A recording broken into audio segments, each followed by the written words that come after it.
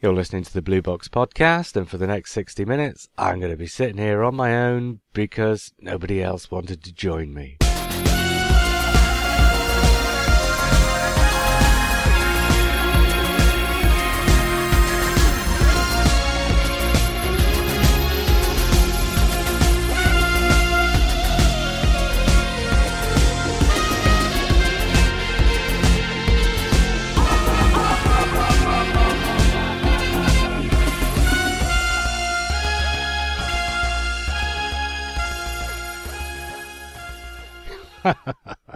Hi, I'm JR. Oh, and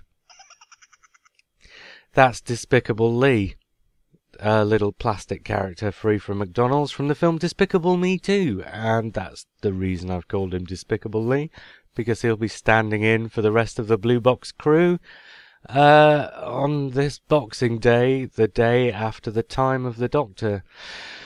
Now, sitting here on my own, trying to do a podcast is not going to be easy, and so what I'm going to do is just record a very short episode. We've had quite a few emails, so I think probably what I'll do is go through those emails, answer a few of the points, and leave a review of Time of the Doctor until next time. I mean, if you really want to find out what I thought of Time of the Doctor, you can always navigate to starburstmagazine.com and find my review of the episode there. And I suppose once I've got the rest of the Blue Box crew back together, then next week we'll do a proper review of the episode. So for now, I'm just going to go through a few of those emails and reply to the points therein, and maybe just throw in a few thoughts about Time of the Doctor while I do. Oh, speaking of which, somebody accused me today on Facebook of only pretending to like Stephen Moffat's Doctor Who, because otherwise I wouldn't get interviews with people who work on Doctor Who if they thought that I didn't like what they do. And the simple truth of the matter is, A, most of the people I do interview about Doctor Who don't actually work on the current version of the programme, and B, what kind of a person would imagine that the only reason I would like current Doctor Who is because I would have to pretend to? Does this person not think that, you know, a worldwide audience that's bigger than the audience for Doctor Who has ever had is entirely made up of people who don't like the show, or are only pretending to like the show? Well, never mind. Here's an email from Ian Martin. He says, well, it wasn't as bad as The End of Time, but it felt a pretty poor end to Matt Smith's reign. It's like the Moff loosened his grip on storytelling after Series 6, and from 7B onwards, it's felt ominously hollow and unsatisfying. Still, it's a kids' show, and they hopefully loved it. Merry Christmas and Happy New Year. Well, okay, there's Ian saying he didn't like it quite as much as he's presumably liked some previous Doctor Who's, and Stephen Moffat's in Series 5 and Series 6, and presumably the first half of Series 7. I do have to agree that from 7B onwards there's been a change in Doctor Who, but I don't think necessarily it's a change for the worse. I just think it's become a probably more subtle experience, actually, oddly enough. I think Stephen Moffat's Doctor Who across the first 2.5 years became more and more in your face, and that from probably the Snowmen, or definitely the Bells of St. John, but certainly from the start of Clara's story onwards, it's just become a bit more laid back and a little bit lower key, and I don't think that's a bad thing. I think it's perhaps an unexpected thing, given that we've just had the anniversary year and we've had Matt Smith's regeneration story, and for a regeneration story I thought it was particularly low-key, which was a surprise. But, having said that, oddly enough, Doctor Who fans have been calling for a low-key regeneration story, and I think they don't especially like the fact that they got it. Yes, there were Weeping Angels and the Silence and Daleks and Cybermen and even Sontarans and so on and so forth. So I suppose there was a discord between what it looked like it would be on the surface, which would be a huge, great monster mashup story of the kind that Stephen Moffat might have done in the style of Russell T Davies, had Russell T Davies ever actually done any stories like that. But Stephen Moffat has kind of used that monster mashup, bombastic, big story type element as a disguise for the more subtle and intimate and character-driven stories that he's been telling. I think Stephen Moffat and Russell T Davies have both actually told a similar kind of Doctor Who, in that the plots themselves are almost secondary to the character stories. And I mean, this was very true with Russell T Davies' Doctor Who. If the character story is more important than the plot, then if the plot has to take a back seat to the character story in terms of the logic, then so be it. But the character story is more important. It was way more important to Russell T Davies to write a character story that made sense than it did to him to write a plot that made sense. And if you don't like that, I guess you don't like that. But to me, in modern storytelling, modern televisual storytelling, I think that makes more sense. I think people would be less accepting of, plots that made sense but characters that didn't in this day and age. And I think Stephen Moffat's just carried on with that, really. He's making a Doctor Who that has the Doctor as its central character for a change, rather than just somebody who sort of haplessly arrives, not knowing what's going on, finds out what's going on, solves it and leaves. Stephen Moffat's written 4 years of Doctor Who, where the Doctor himself is a central character, and so are the companions. And I don't have a problem with that. Doctor Who changes to survive, and Doctor Who will change again, and it will be something else again.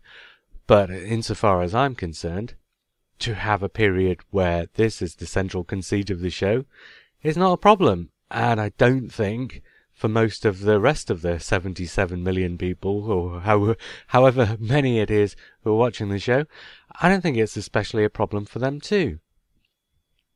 Anyway, we'll move on to Andrew Moore. He says, feeling bereft from the exhilaration of November the 23rd to this awful feeling of squandered opportunities. The whole thing just felt like a sentimental mess, with the whole of season 6 dealt with in a single line. I really felt cheated that the Chin did not get a better send-off. After putting the Time Lords back in the picture, it seems all it takes to spark them into action is a human shouting through a crack in reality to spark them into action. This is the first negative thing I've ever sent to you, but I really did not see this coming. Normally about this time on Christmas night, I would be watching the special again, but can't summon up the will. This is a gut reaction on first watch, but really can't see it changing much. And in reply to Andrew, I think that if and when he does watch it again, his opinion on it might change. Very often you get with Doctor Who an experience whereby your expectations of an episode are never going to be lived up to, because your expectations of the elements that you know are going to be in the episode are by imposing your own ideas of what you would do with those elements onto what you think the episode itself will be. But if you come to it afterwards, knowing how those elements were dealt with, knowing what the writer has done with those elements and with the story, and not imposing your own expectations on it anymore, I think you'll see it as a whole lot better than you perhaps did on first viewing. I think it was a good send-off for Matt Smith. I think as the culmination of 4 years of basically a single story, the culmination of 4 years of this sort of fairy tale logic version of Doctor Who, I think this whole Star Wars meets Dr. Zeus thing is exactly what Stephen Moffat's been doing for the last 4 years. And I do think that, in terms of how he's finished a story, in spite of the fact that I don't think it's quite the consolidation and is quite as consistent as it might have been, I do think it was everything that it should have been. And I think maybe part of the problem is that Stephen Moffat has written this Star Wars meets fairy tale thing that he's been doing for the last 4 years. And Jamie Payne, the director, his previous only Doctor Who is Hyde. He did a very good job of that, but that was a very simple story, and I'm not quite sure he was perhaps the best chap for this. I think his directing of the actors was fantastic. Matt Smith was wonderful, given so much in this episode more to do than he usually has to do in an episode, and being brilliant. But I don't think Andrew Payne knitted the rest of the elements together as well as perhaps somebody else might have. I mean, that's only a small quibble, and overall I think the episode really did what it needed to do in, about as good a manner as we might have expected.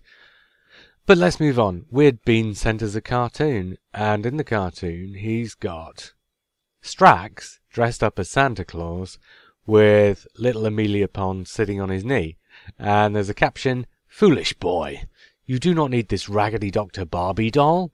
You require anti-personnel mines, magna grenades, automated laser monkeys, and plasma cannons. After all, you are from the North. Santaran Claus has spoken." Well, thanks for that, Weird Bean. I thought it was rather lovely. Okay, we'll move on to our non-Christmassy emails. Matt Barber. Dear JR and Minions. I'll just let the use of the word minions sink in for a second there. Another email. I'm currently engaged in a debate on Facebook concerning Stephen Moffat. The topic of this particular thread is interesting. Some fans appear to be suggesting that The Day of the Doctor is a demonstration of how Moffat's ego has grown so large that it threatens to destroy the series. I have to say I was a little surprised by this. I would suggest that by producing a story that is both critically and commercially successful, and one that has resulted in the greatest number of column inches about Doctor Who in a week than I've seen in my lifetime, Moffat is taking a curious approach to killing off the series. Maybe he's employing some immensely subtle but malevolent long game. I'd be interested to hear your opinions. It may be my own fault for engaging in these conversations, but my feeling towards Goodwill have survived Timelash, Dimensions in Time, and Matthew Waterhouse. It's now being threatened by undebatable fundamentalist fans.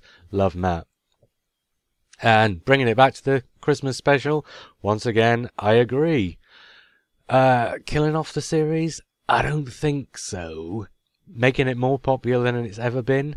That's what seems to be happening to me.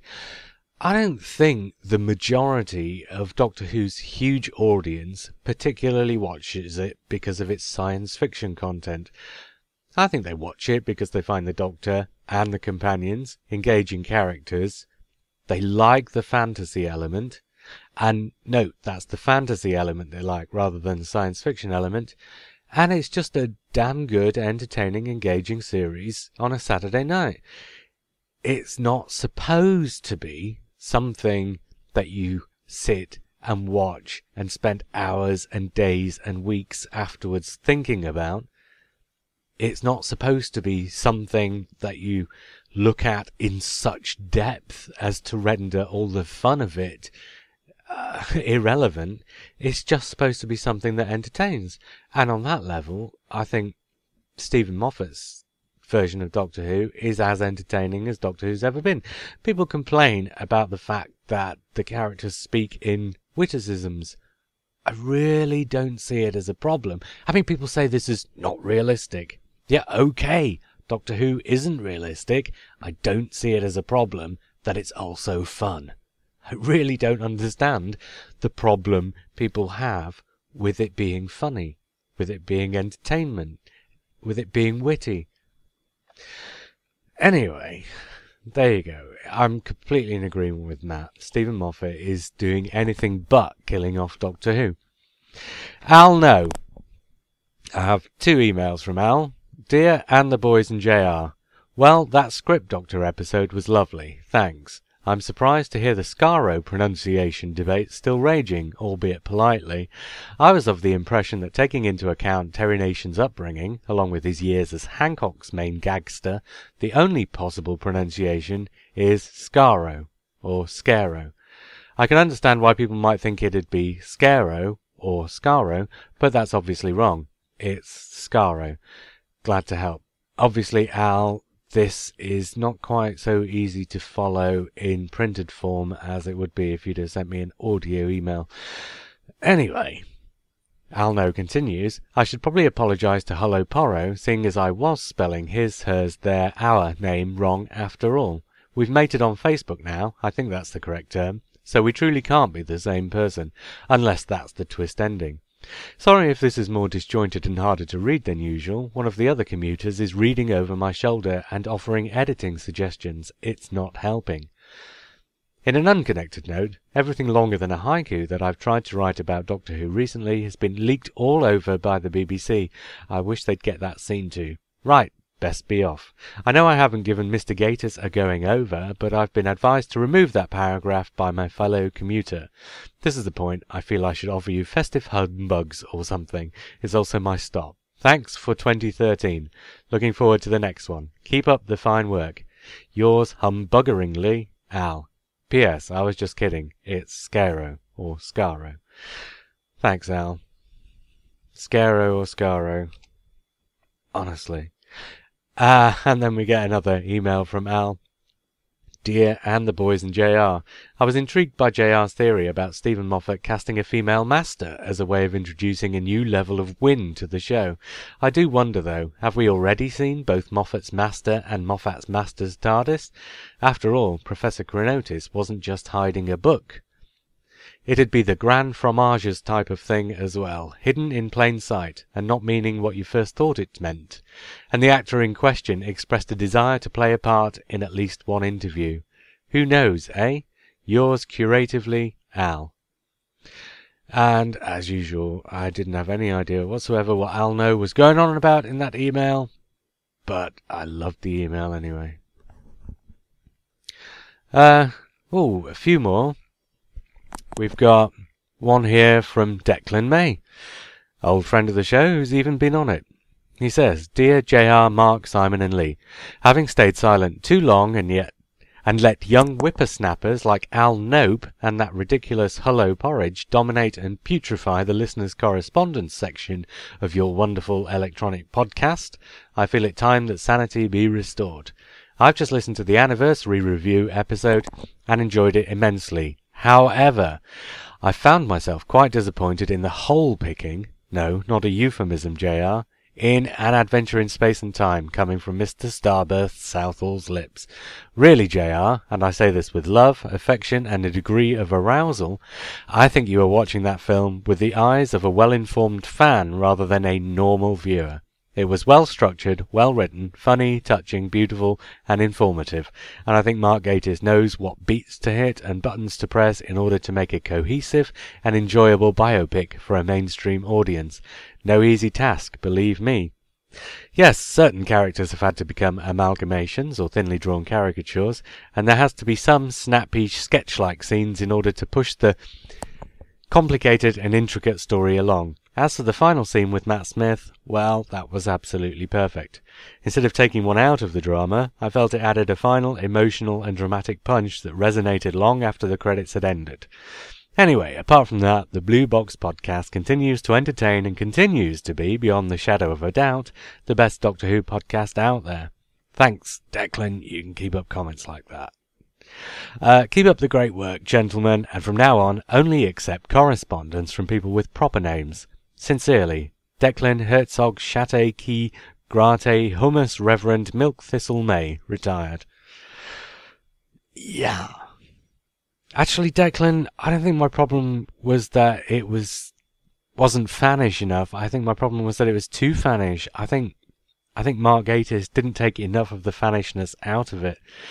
But anyway, that's a matter for a previous podcast. The Great Intelligence.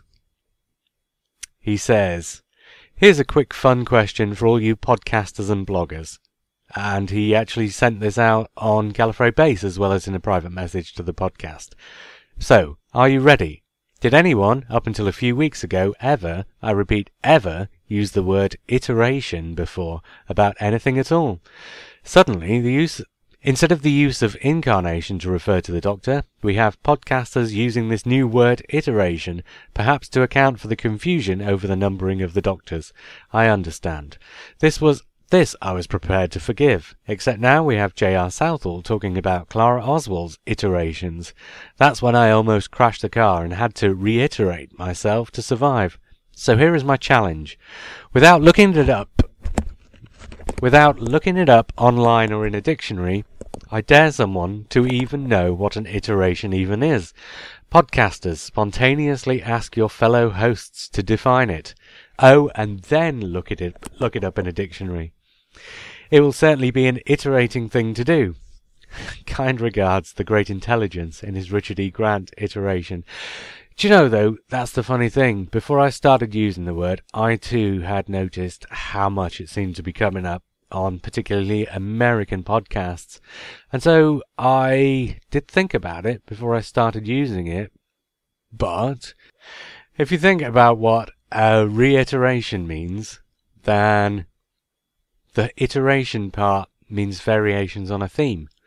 To reiterate something is to repeat something with an embellishment or, some kind of an addition in order to make the point clearer, or in some way to make a new point about the same point, which is exactly what you have when the Doctor regenerates, and exactly what you had with the 3 different versions of Clara.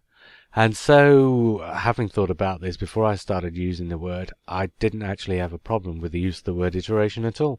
For after all, in order for you to be able to reiterate something, there must be an iteration, and the word iteration must therefore exist for that to follow. Andrew Moore. Here's another email from Andrew Moore. This is one that came before, obviously, his email about the time of the Doctor. He says, now that I have caught up with your past shows, I can devote all my attention to your most recent editions. With all the backwards and forwards stuff of the last few months, it's been more mind-bending than a Moffat arc. Something you said in your look-back/Christmas show has really set the brain ticking. Your theory around Smith's Doctor ending up as a self-contained story is one I can see coming true, but to me it begs the question, how much did Russell T Davies know about the Moff's plans? After all, it was he who wrote the cataclysmic TARDIS remodelling regeneration that led to Smith's Doctor meeting Amy and setting the arc in motion.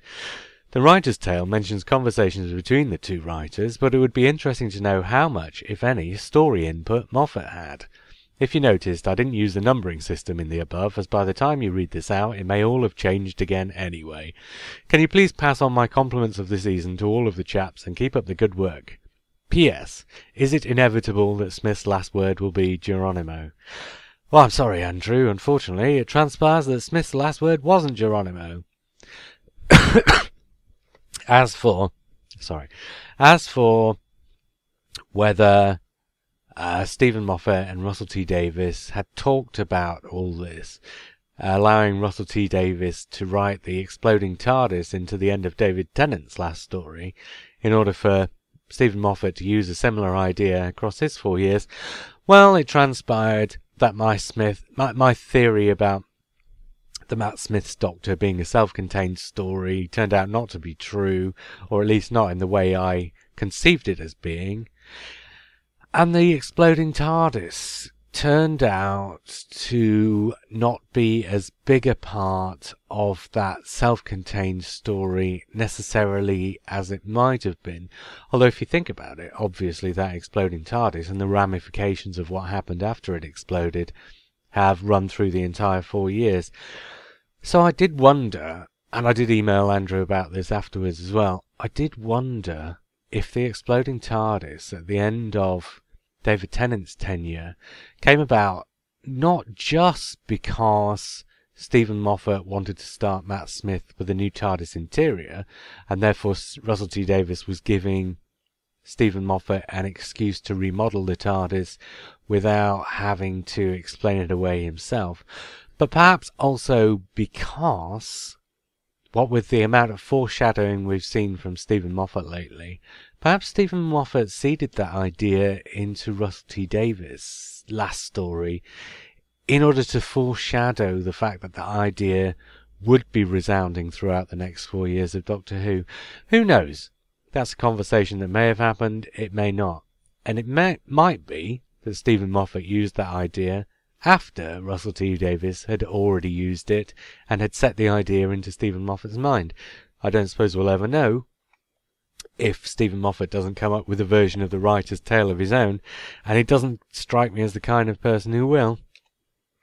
But you never know.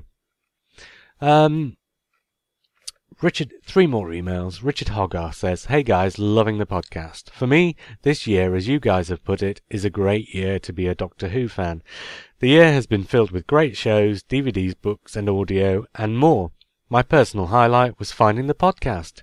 You guys make my days when they are bad, listening to the very funny, in-depth reviews of the episodes. So thank you so much. Whilst this year has been about celebrating the past, I eagerly look forward to the future, what you have up your sleeves and what my favourite Time Lord gets up to.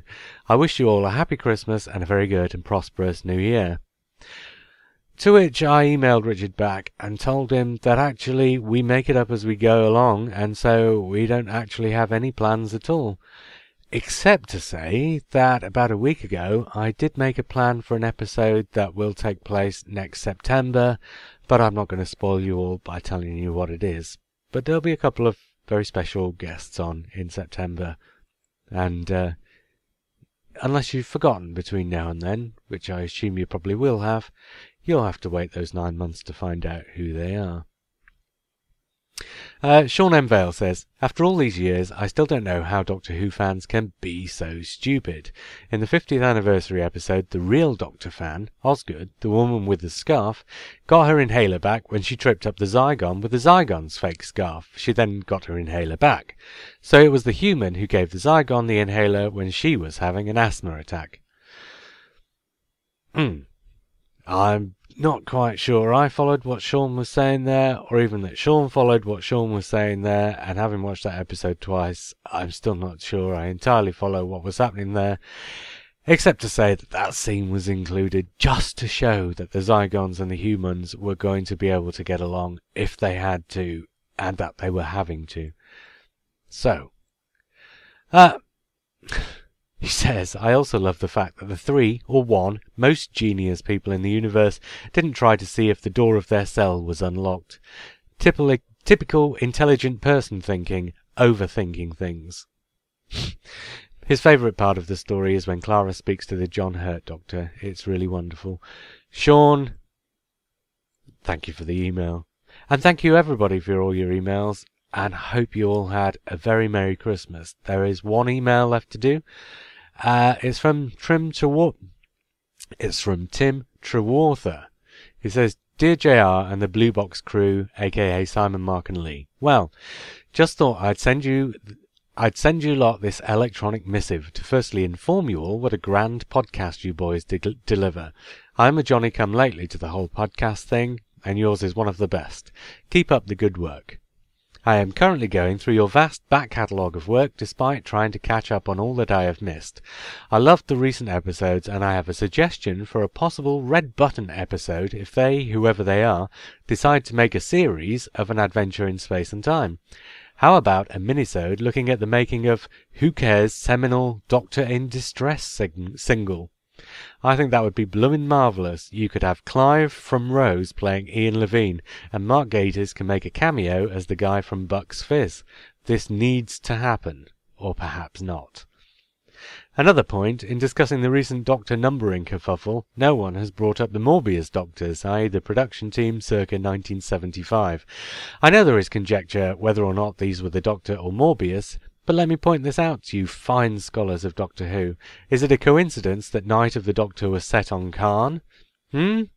My point is, it doesn't really matter if Matt Smith is Doctor 11, 12, or 2456. He is the Doctor. He's the same dude, and he's the best.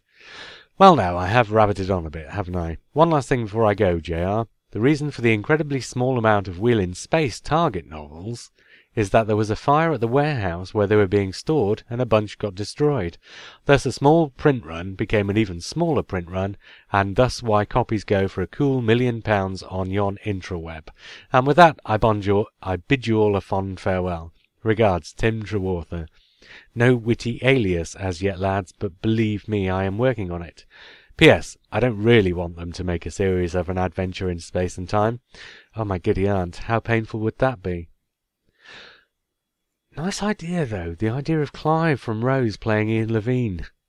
Oh, I have to say, when he first brought up the idea of somebody doing a making of the Doctor in Distress signal, I almost fainted, but when he suggested that, oh, I'd just love to see it.